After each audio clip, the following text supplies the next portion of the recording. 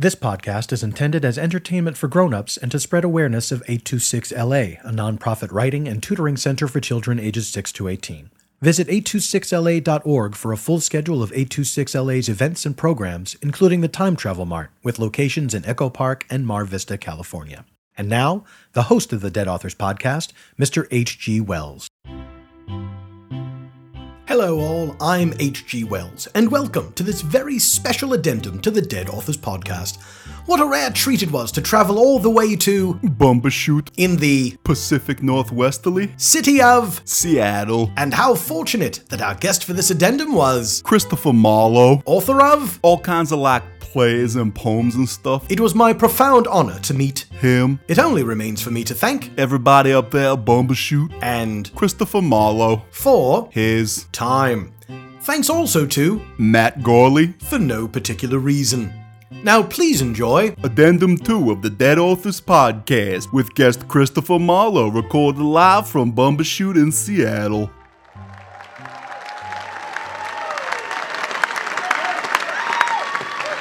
Good evening, ladies and gentlemen of the Bumbershoot Festival in Seattle, Washington.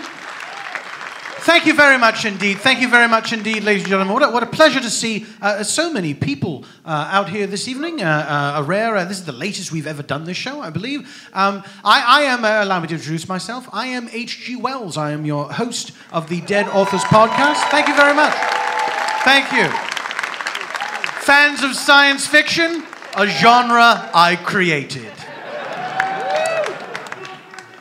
Jules Verne disagrees. Don't get it twisted. Jules Verne is a hack. Science fiction, let's break it down. Is there such a thing as a giant squid? I believe there is. It's somewhat science, certainly not fiction. Let me ask you this, though. When's the last time you've seen an invisible man? You haven't, because, first of all, he'd be invisible, but secondly, I made him up. Science fiction, kaboom. Jules Verne just takes things that already exist, puts them underwater. Soggy fiction would be more like it. Now, a little late with the hiss. It felt like it was directed at me. But of course that's impossible because it's my show. This is the Dead Authors Podcast. Now, the authors that you're about to see, myself included, we are not dead. You see, I'm not only the author of The Time Machine, I'm also the owner of a time machine. Yay indeed. Don't know if I've ever gotten quite that reaction at the revelation that time travel was indeed a fact. Yay, this bloke says.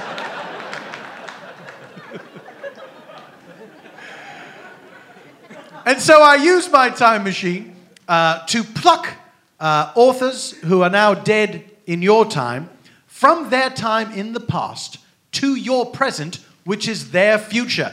Now we've got the whole wheel of time travel covered, past, present, and future.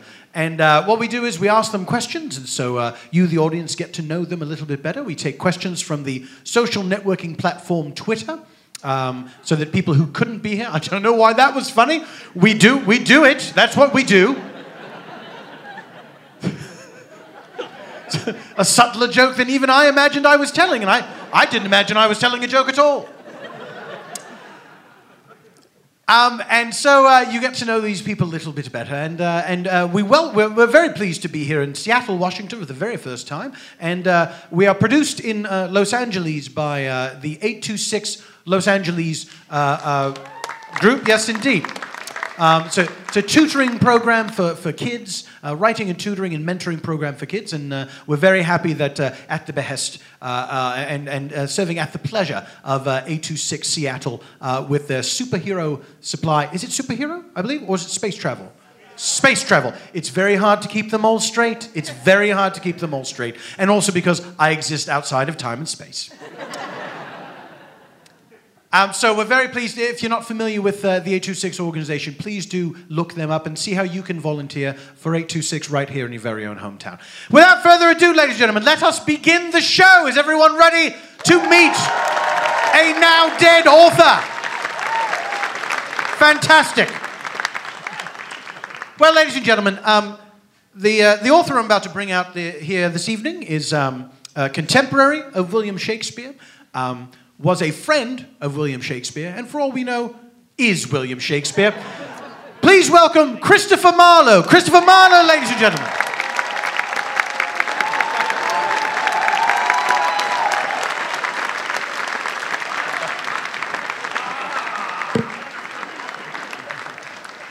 Welcome, Mr. Marlowe. Thank you very much for being here.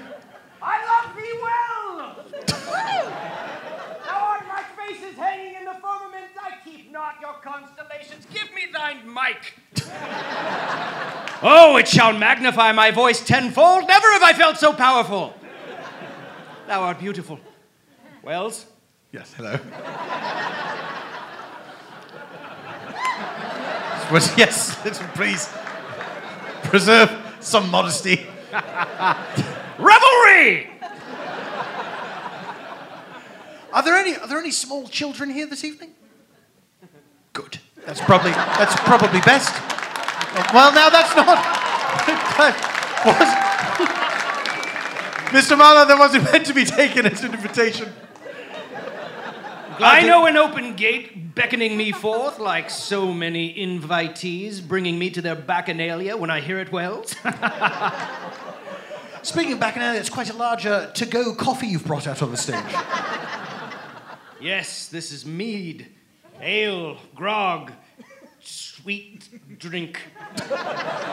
Sweet drink. Sweet drink, fermented in the sugary confines Some purple stuff. grapeade. Well, please don't let me interrupt your quaffing. Please do enjoy. Thank you for being our guest. I understand it's customary for a guest to bring along a little selection of their works to read for our audience. Yea, though I have done such a thing, scrolled it up in parchment like so many papyrine sleeping bags camping their way into your hearts. Let me say unto thee. Oh, well, here we go. We live in parallel times. You have such great writers putting their script and scrippage down on your paper. Though it be digital, we put ours on paper. And it is very much the same. My first play was Dido, Queen of Carthage. You yourselves have a Dido. And if I could, I'd like to read from her works right now. Little unorthodox, but I don't see. I'll allow it. Go right ahead. I shall do my best to con it from memory. I am what I am. I do what I want. I think what I think. I go where I go. I won't sleep, I can't breathe until you're resting here with me. Ha ha! Dido fans in the house. Now, just to prove the parallels between our two worlds, I shall read from my great play, Dr. Faustus, and see if you can't find something else in there, a little parallel between and twixt you and me. If we say that we have no sin, we decide ourselves, and there's no truth in us, why then belike we must sin, and so consequently die. Aye, we must die an everlasting death. What doctrine call you this? Que sera, sera. What will be, will be. Doris Day, ladies and gentlemen. She took it from me. What a Shyamalanian reveal at the end there. I didn't expect Doris Day to pop by. There's always one great mind for every generation. She is now past. I actually don't know. Does anyone know if Miss Day is still with us? Doesn't matter. That's saying something right there if we don't know. You're on the not list, Doris. You better look sharp. And as far as the Dido recitation, I just want to thank you for reading that. Microphone cheers. Like they did it in your day. You were born in Canterbury to a shoemaker and his wife. I don't like the way you say that. Do you feel as if I was a bit disparaging of shoemakers, that my voice took on a tone? Yes, it's not like I was born to a glove maker like Will Shakespeare, that two-brained tit. Yeah, the two brains. Was that an insult in your day? Yes. Absolutely, you see. It's like having two livers. What's the use? From what I know of physiology, which isn't much, I'm a poet. Now, your date of birth remains... your exact date of birth remains unknown to this day. We know you were baptized on 26th of February in 1564. So we presume that you were born a few days before then. The customary distance is 3 days hence from baptism. So are you willing to go on the record? This would be quite an exclusive. Are you willing to go on the record as marking your birthday as 23 February? Wells, thou hast put me in a vomitous rage. Beg pardon? I will not be party to your new-timey gotcha journalism. I'm well aware of it. Because this is a slippery slope. All you want me to do is name my birthday. Then next, did you work for the government? Did you write Will Shakespeare's plays? No, I won't say. Yes, I was born sometime before my baptism. Ipso facto, I was baptized. And I was Protestant. I was not Catholic or atheist, which I know you're getting to. And if I was, it was all in service of Her Majesty. I'm not a spy! Oh, right. Right, no one has accused you of being a spy yet. Sweet drink. Have some more Sunny D. You thread the rims of your urns for coffee dispensary, and it makes it all the more difficult for ale sluiceways. There we go. That's why we put the little notch in there. Just drink it right from the spout.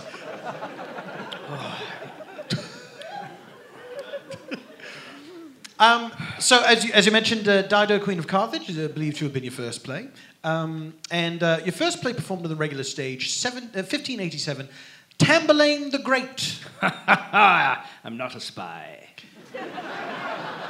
No one... You're the only one saying it at this point. Just because I drive an Aston Martin carriage through the streets of London does not make me a spy. Tamburlaine, such a success... Yes. Spawned a sequel, Tamburlaine the Great, Part 2. I was the first to do it, but not the last. It goes down in history books with the great sequels, Godfather 2, Empire Strikes Back. Oh. I'm sorry, no love for The Godfather Part 2? It's a pretty good film. I mean, it's no Empire Strikes Back, but it tries in its small way. Microphone cheers. You have written several plays. Not as many as most. As most? As most people who write plays? Can I explain something about the prose that issues from my mouth like so many purple fountains spraying blood betwixt the combatants? I'd love to give you permission, but I don't know what you're asking. What I'm saying is, brilliance is not something that can be reined in. It moves afore you. It moves first. It comes out of your mouth before your thoughts combine themselves into cogent formulas. I know not what I'll say, only that it will be brilliant. So yes, many more than most. See, you can't recapture it. Lightning in a bottle. I just wish to remind you, no one's angry with you. You're not on trial here. This is just, we'd just like to get to know you better. My reputation precedes me, you see. I'm a bit volatile. Well, it precedes you by you talking about it. But it also postcedes me, as we are in a future time. I can't wrap my head around it.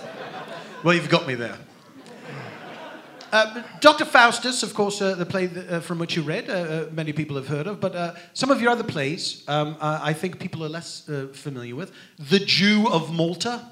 You might know it under its commercialized name, The Merchant of Venice. Ha! Oh, that's a burn on Shakespeare. He's a tit. Even if he exists, or isn't me. Now. Spoilers. I'm not saying he isn't, or he is, or that I'm a spy.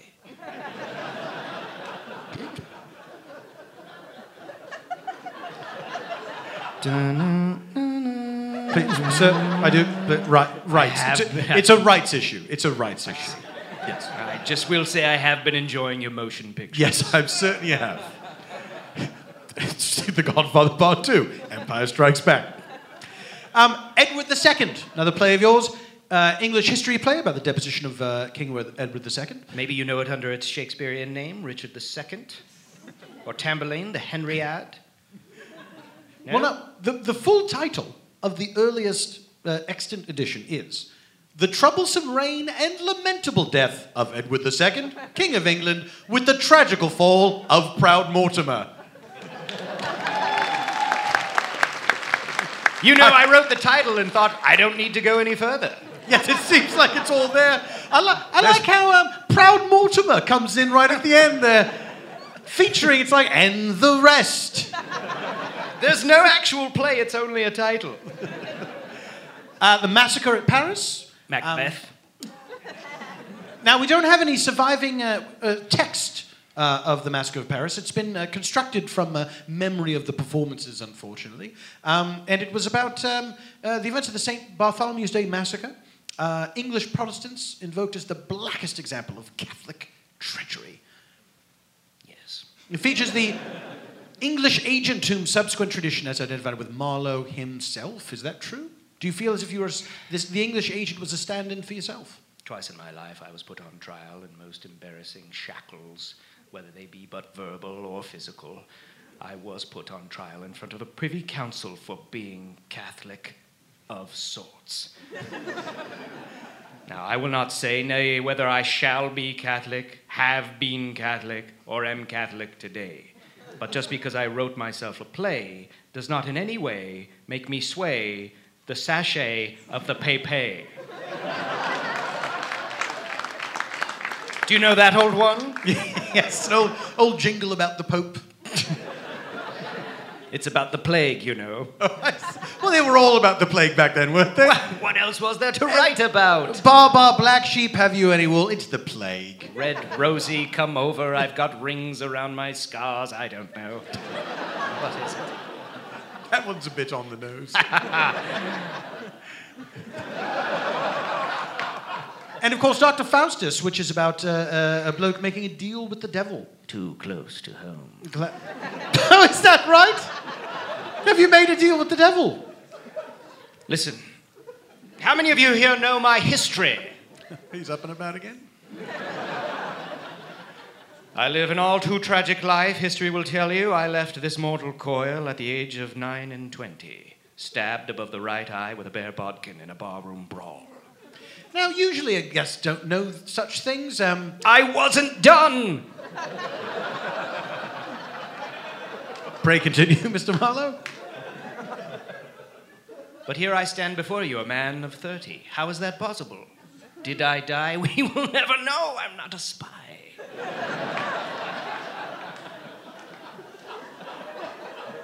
Sorry, continue. Part of the success of your plays was believed to have been the stage presence of one of the actors, a fellow named Edward Allen. He was unusually tall for the time. To watch him upon the stage, being so much taller than everyone else, could you describe for us what was that like? Well, it was my words that gave him loft, my stilted verbiage that rose a man of 5'4" to the heights of 6'7". Words are the only height. Words are the only height. Thou canst not reach clouds by long shanks alone. Thou hast to soar to them with illusions, metaphor, words. So you're saying this Edward Allen, rather a shrimpy fellow, who, when saying your words, appeared to be 6'7". He was legally a dwarf.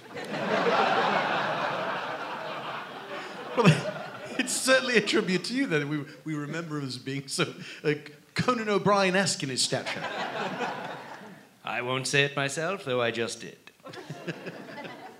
Now, there is very little that is known about you because you lived a great long time ago. And as with many figures of your time, what is known is from legal records and so forth. You have been described as a spy. Oh, have I? Please, sir? I believe you get 5 seconds or 6 notes, whichever's Well, shorter. this is a charitable organization. We can't risk it. Been described as a spy, a brawler, a heretic, as well as a magician, a duelist, a tobacco user. What? Yes, it gets worse. It gets That worse. one will not stand, It sir! gets worse. Not my word, sir. It gets worse. A counterfeiter, and perhaps is the worst one, a rake hell. You've been described as a rake hell. Now, first of all, tell us, do you feel that's fair? And secondly, tell us, what is that? Many years have that burned in my bosom, firing such a rage so as to furnace any long, long hallway with heat. But then, having come forward into your glorious era, having watched my empires striking back, my godfathers too, and stumbling upon one of the greatest rake hells of all, Rake Hell Welch. So beautiful, such a shining star, I can't help but think I be in good company. I'll take it. But tobacco user, I will not. You know that causes lung cancer, emphysema. We knew that back then. I say, have you seen any of these adverts, the television adverts, where the people walk around, they've got a hole in their throat or something? It's gruesome. You watch this, and it's designed to scare people away from cigarettes. But I say, what about those of us who don't smoke cigarettes? We still have to watch these adverts. That seems very unfair. Old Queenie Elizabeth had one of those, you know. She had a throat hole. Yes. Tracheostomies were invented in 15... What? I'm sorry? Tracheostomies. Invented in 1532. Tracheostomies. Absolutely. Now, how is that different than, say, a tracheotomy? You laugh, but that's the technical name. It's like elephantiasis, not elephantitis. I can't believe I'm here with such dilettantes. I'm a man of words, a gentleman of letters. I shan't need to explain myself, knowing full well I don't know the difference. A tracheostomy is a surgical procedure. A tracheotomy is when you're out in the battlefield and you've got like a big pen cap and you just shove it in the throat there to put a little tube in there so some air can escape, and you release the valve every once in a while, because I've been watching 3 Kings in the desert. What a great film. I do love your motion pictures. That Katherine Heigl. What's your favourite Heigl? I believe it was 99 dresses. No, that's a bit too many. It's a bit too many. Now, don't laugh at Mr. Marlowe, because of course I've transported him to the future to see the sequels. Eventually they get all the way up to 1001 dresses. I should live so long. But do you? Yes. Uncharacteristically straightforward. Now, let's get down to it. You have been alleged to be a government spy. What? Now, we're going to talk about it. Don't behave like a rake hell.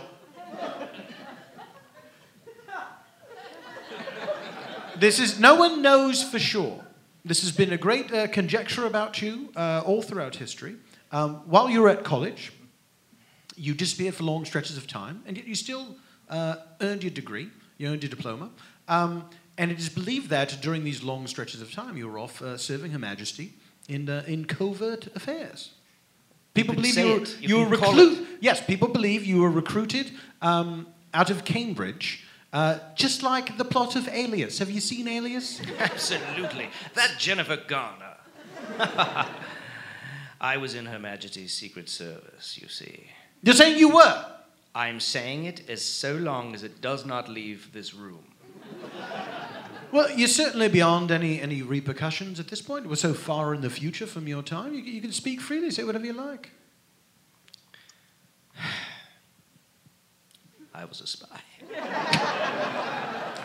was a spy. Feels good, doesn't it? Feels. Oh.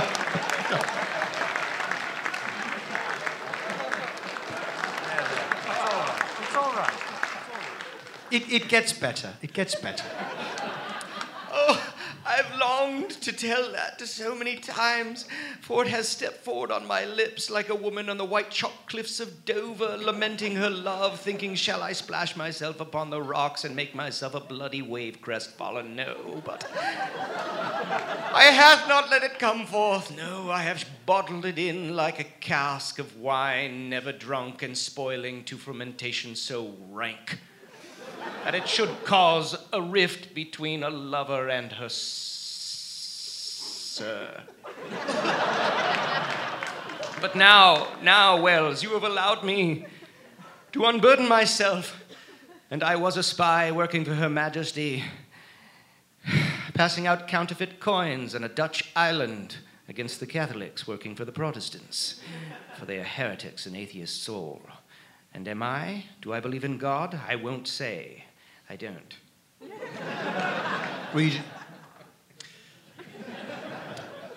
The surviving college buttery, that's a provision store. Isn't that charming? Buttery. Call it a buttery. Yes. I'm off to the buttery to What get do you some call provisions. it here? Probably the school store, I suppose people call it these days, where you buy your hoodies and so forth. Your hoodies, your fridge magnets, your mugs. See, we would go to a buttery to buy a hooded jacket. You go to a school store to buy a hoodie. So it's a bit of a trade. I suppose. Some words slightly changed, others not much at all. Well, it's a battle of cutesy colloquialisms, I should think. My point was, the records from that time indicate that you began spending lavishly on food and drink during these periods you were in attendance, indicating that perhaps you were making all this dosh from your spying and then coming back and enjoying the high life there in the old dorms. I won't swear upon it, old man, but I did have my way with the drink and the cakes and the ladies. Also, Had your way with the cakes, did you?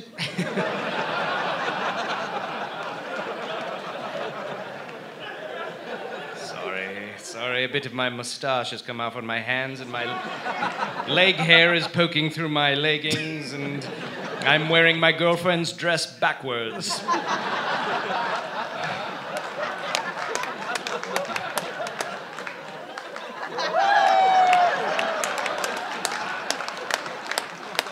If you must do that, go behind the chair. Can we stop at an H&M after this? Certainly. Now, the atheism question. Oh, I won't budge, Wells. You were rumoured to be an atheist. I am. Which at the time... You got me, old boy. Rumour confirmed. Your tongue is like an épée, ever glancing wounds, never stabbing, but making me reveal. And there's a little beeping sound that goes off, indicating I've got a point. Thank you. A hit, a very palpable hit. At the time, being an atheist was tantamount to declaring yourself an enemy of God, which was frowned upon by the government and by everyone else. Go ahead and say it, Wells. Are you calling me a rebel? Well, if so, you were a secret rebel because you weren't professing your atheism, but you're rumoured to be an atheist. But I'm still a rebel, correct? Yeah, you're rebellious after a fashion. Well, you certainly roused the ire of a great many people, and there was a fellow, what was the name? Baines, Richard Baines. This fellow did not like you at all and tried to get you strung up as an atheist. He attributed to you a total of 18 items. He accused you of atheism. He accused you of a total of 18 items which, quote, scoff at the pretensions of the Old and New Testament. Here's the list of things you're said to have done. He says you said Christ was a bastard and his mother was dishonest, which meant unchaste. The woman of Samaria and his sister were whores, and that Christ knew them dishonestly. We know what that means now. St. John the Evangelist. Are you familiar with him? Yes. Rings a bell? Yes. He was bedfellow to Christ and leaned always in his bosom. Wink, wink. And that he used St. John as the sinners of Sodom. No winking required. And this is a charge you don't hear every day. He persuades men to atheism, willing them not to be afraid of bugbears and hobgoblins. Very, very serious charge back in your time? Sex sells, Wells. Do you fear yourselves of hobgoblins and bugbears in this time? Well, let's try this. Let's take a quick poll. Round of applause. How many people are afraid of bugbears and hobgoblins? Right. Round of applause. How many people not so afraid of bugbears and hobgoblins?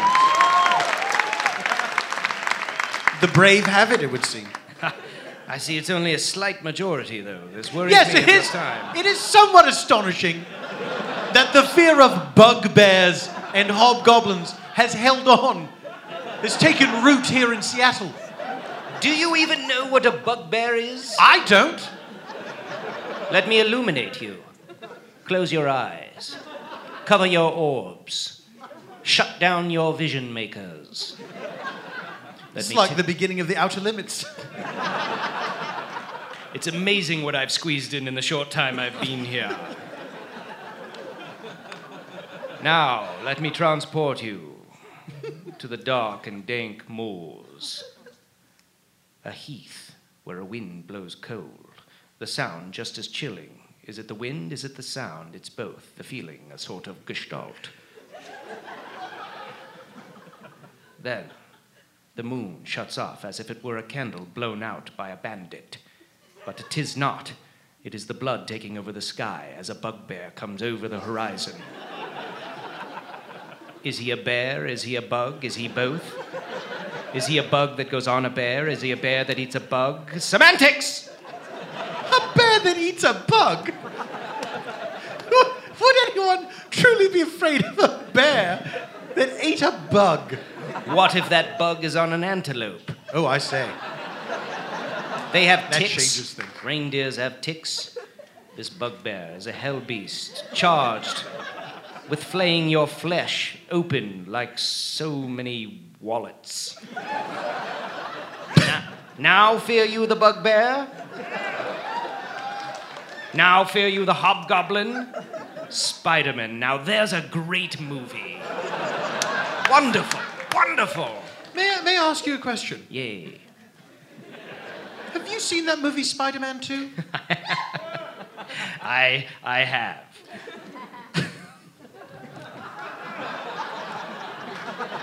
With Dr. Doctopus? With Dr.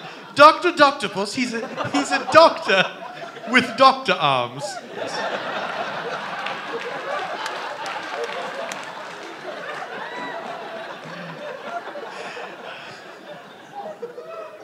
I'm sorry, you have not seen enough of my face.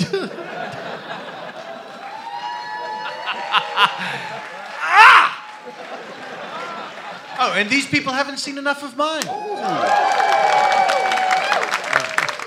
Don't like seeing that empty seat. I wish I hadn't turned around.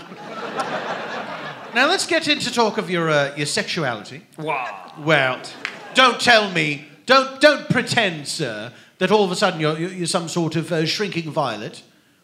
Well, I'm not an expanding violet. You come out here drinking a carafe of ale. Look, I have no more depravity in my sexuality than the Greeks. Oh, not a good example. Get at it, Wells. What sayest thou? Well, some people feel that you perhaps were a homosexual, but then there's other people who say by today's standards, there were certain acts that in your time would define one as a homosexual, which wouldn't necessarily do so today. Let me quote from my very own verse to prove my point. Oh, that's never happened on this show before. Could I very well be a homosexual, having writ these lines? His thighs were like an envelope of waterfall cascading down on me, to a place I have not been, but yea, long to go. Though I would part them like a straw meadow grass as I walked through. Only then should I find myself in truth, for I am a homosexual. Good luck, Wells! You critics always finding your hidden meaning. I like you not.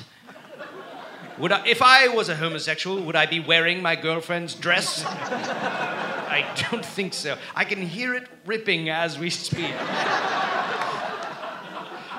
Pick her up something nice from the airport. Perhaps a neck pillow.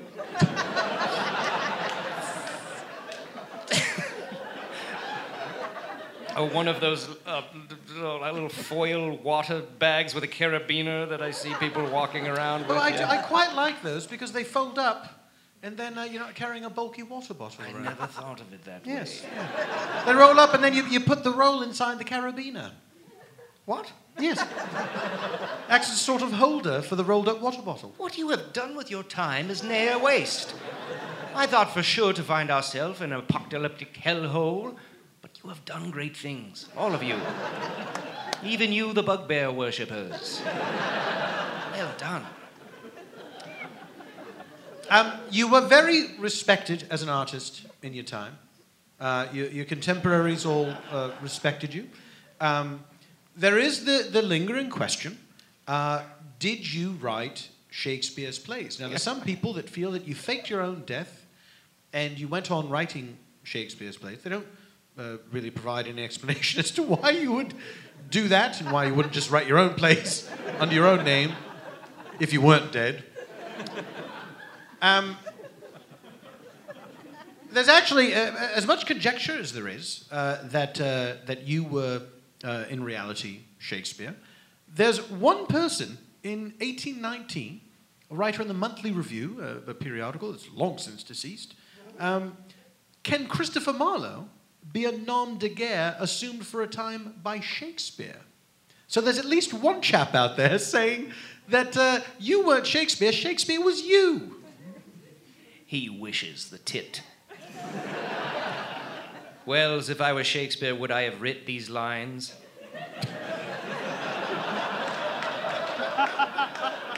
To be or not to be, that is the question, whether it is nobler in the mind to suffer the slings and arrows of outrageous fortune.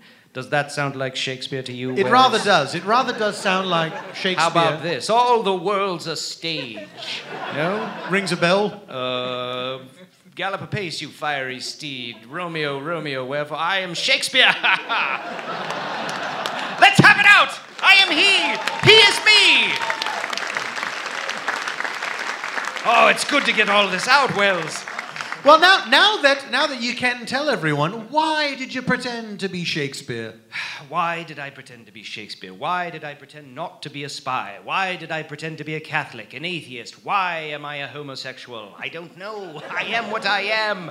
I can't breathe until you're resting here with me.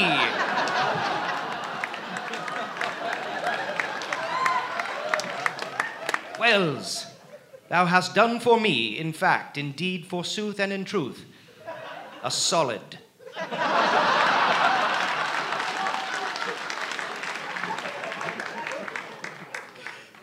We have time to take some questions from the social networking platform Twitter. I do want to say this, and perhaps you'll be pleased to hear this, that there's a memorial window for you in Poets' Corner in Westminster Abbey. I am about to be touched. And it lists your dates, birth and death, but it says that there's a question mark after your death date. And there are some people that feel that that shouldn't be on there. They say, respect history. We know that this fellow died. So please remove that question mark. It remains there to this day. I guess the question I'm asking is, are you still alive?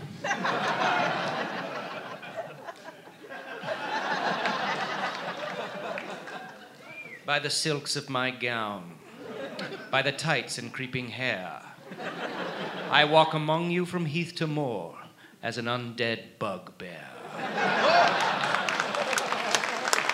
That's quite a turn up for the books. I am the undead.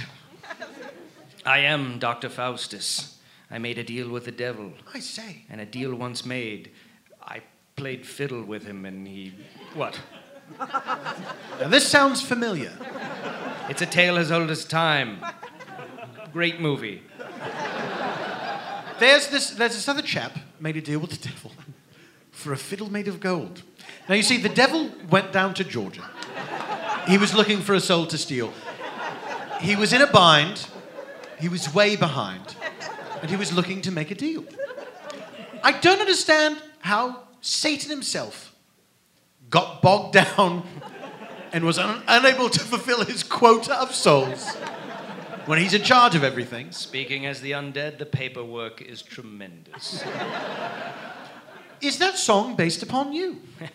Every generation has its Dr. Faustus, whether it be Charlie Daniels and his band of merry men, whether it be Dr. Faustus by Goethe. I'm sorry.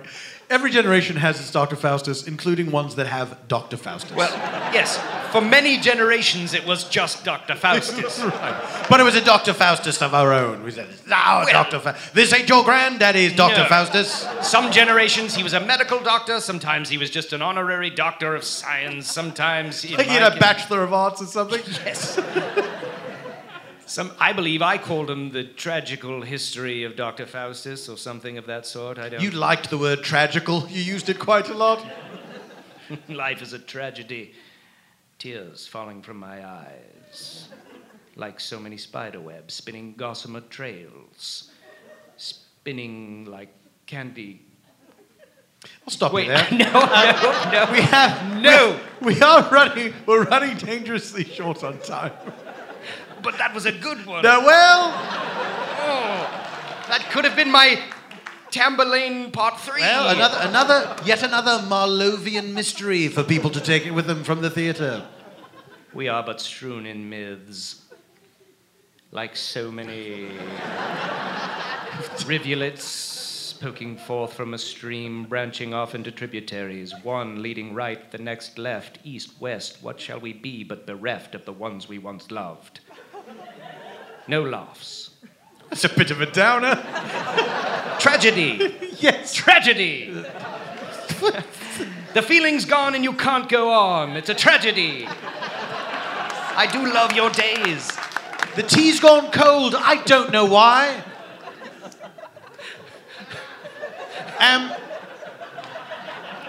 From Twitter, Matilda's Q. What? I don't know. It's tedious to read the screen. Would Mr. Marlowe consider a little strangers on a train arrangement with Mr. Wells vis-a-vis Messrs. Verne and Shakespeare? Let's take him down a little. Absolutely. Fellow named Mike. I don't know how he got there first. Sirs, do you prefer the eloquence of Elizabethan speech or the grunts, blurts, and acronym-heavy language of today? Example, LOL. Explain to me this LOL. Well, it means lots of love, and... Do you know, if someone you know suffered a death in the family, and you work in an office, and you're asked to sign a card, it's very polite to write at the bottom, LOL. I will remember that always. Kate Roper asks, Mr. Marlowe, if you were a spy, which James Bond were you most like? I would have the charisma of Connery. The laconic, languid style of Lazenby. The wincing charm of Roger Moore. The wincing charm. The axe-cleft chin of Timothy Dalton. The pretty boy twinkle toes of Pierce Brosnan. and the powder blue swimming costume of Daniel Craig. But also, I would have the pioneering prominence of Barry Nelson, who played him on TV in the first teleplay of Casino Royale as the American Jimmy Bond. I am not a spy.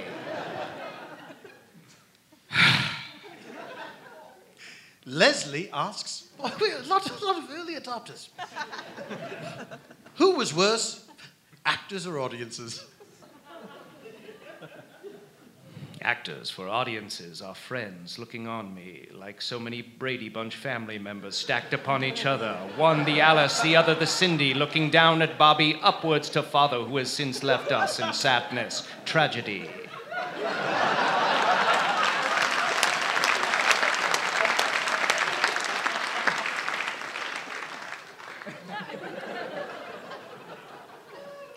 What, Mary McDowell asks, what was the most impressive thing you've seen or experienced in the 21st century? Katherine Heigl. Is she here tonight? Katherine Heigl, if you are here and you're just a bit shy, please make yourself known to an usher. She is that rare combination of blonde hair and chestnut eyes, bringing in such a swarthiness to a fairness that never the twain shall meet, but they do in her face. Her face being like a drawbridge lowered to...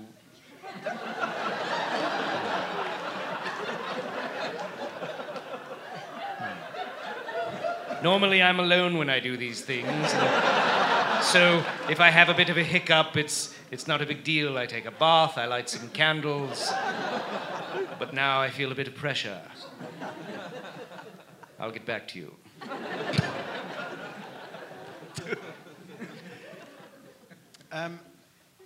Now that you are beyond logic, Lawjick. Get it? Puns were the highest form of comedy in our day. I'm so sorry. Why? How shall I put this? In a pun. Puns.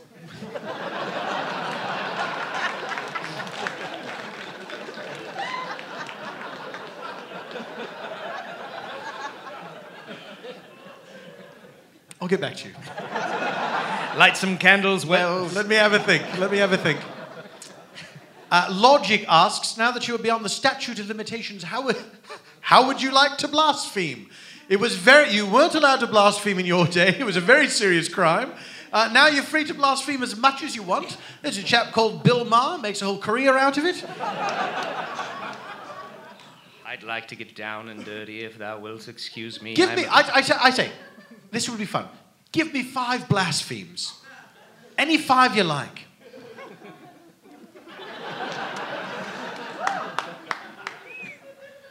Jesus the Lord our Christ was a milk-livered crusty botch of nature. Number 1! Mary, the Virgin Mother, was a camel-haired, two-nosed serving wench. That one doesn't count. It wasn't any good. I thought that two-nosed thing was very insulting. Why do you need 2 noses? It's like having 2 livers. One wouldn't need 2 noses. John the Baptist was neither a Baptist nor a John, for he never visited a house of ill repute. He's a liar. Blaspheme number 2. How many of these? 5. Dear Lord. 3! Because you didn't mean it. Number 4. Mary of Magdalene is the Sangreal, the cup of Christ. Her blood runs in the lineage that Jesus Christ has given down to us today. He was married. Da Vinci Code.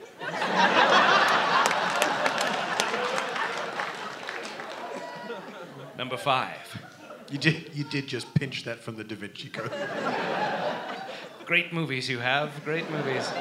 Ron Howard, there's a man among men, a man for all ages. Number 5, this one goes out to you, Mr. God. You think you know your stuff? How am I still standing here?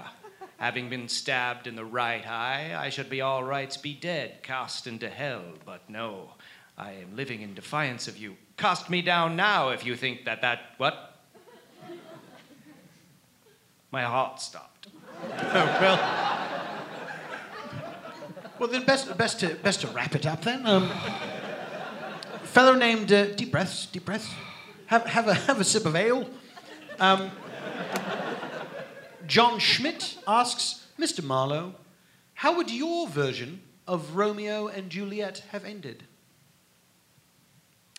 The same way it did when I wrote it the first time. Oh! Ladies and gentlemen, Christopher Marlowe! Thank you all very much. To learn how you can contribute monetarily or otherwise to an 826 chapter near you, go to 826national.org. The original Dead Authors reading series was created by Mr. John Corn. Until next time, this is H.G. Wells saying, the show is over.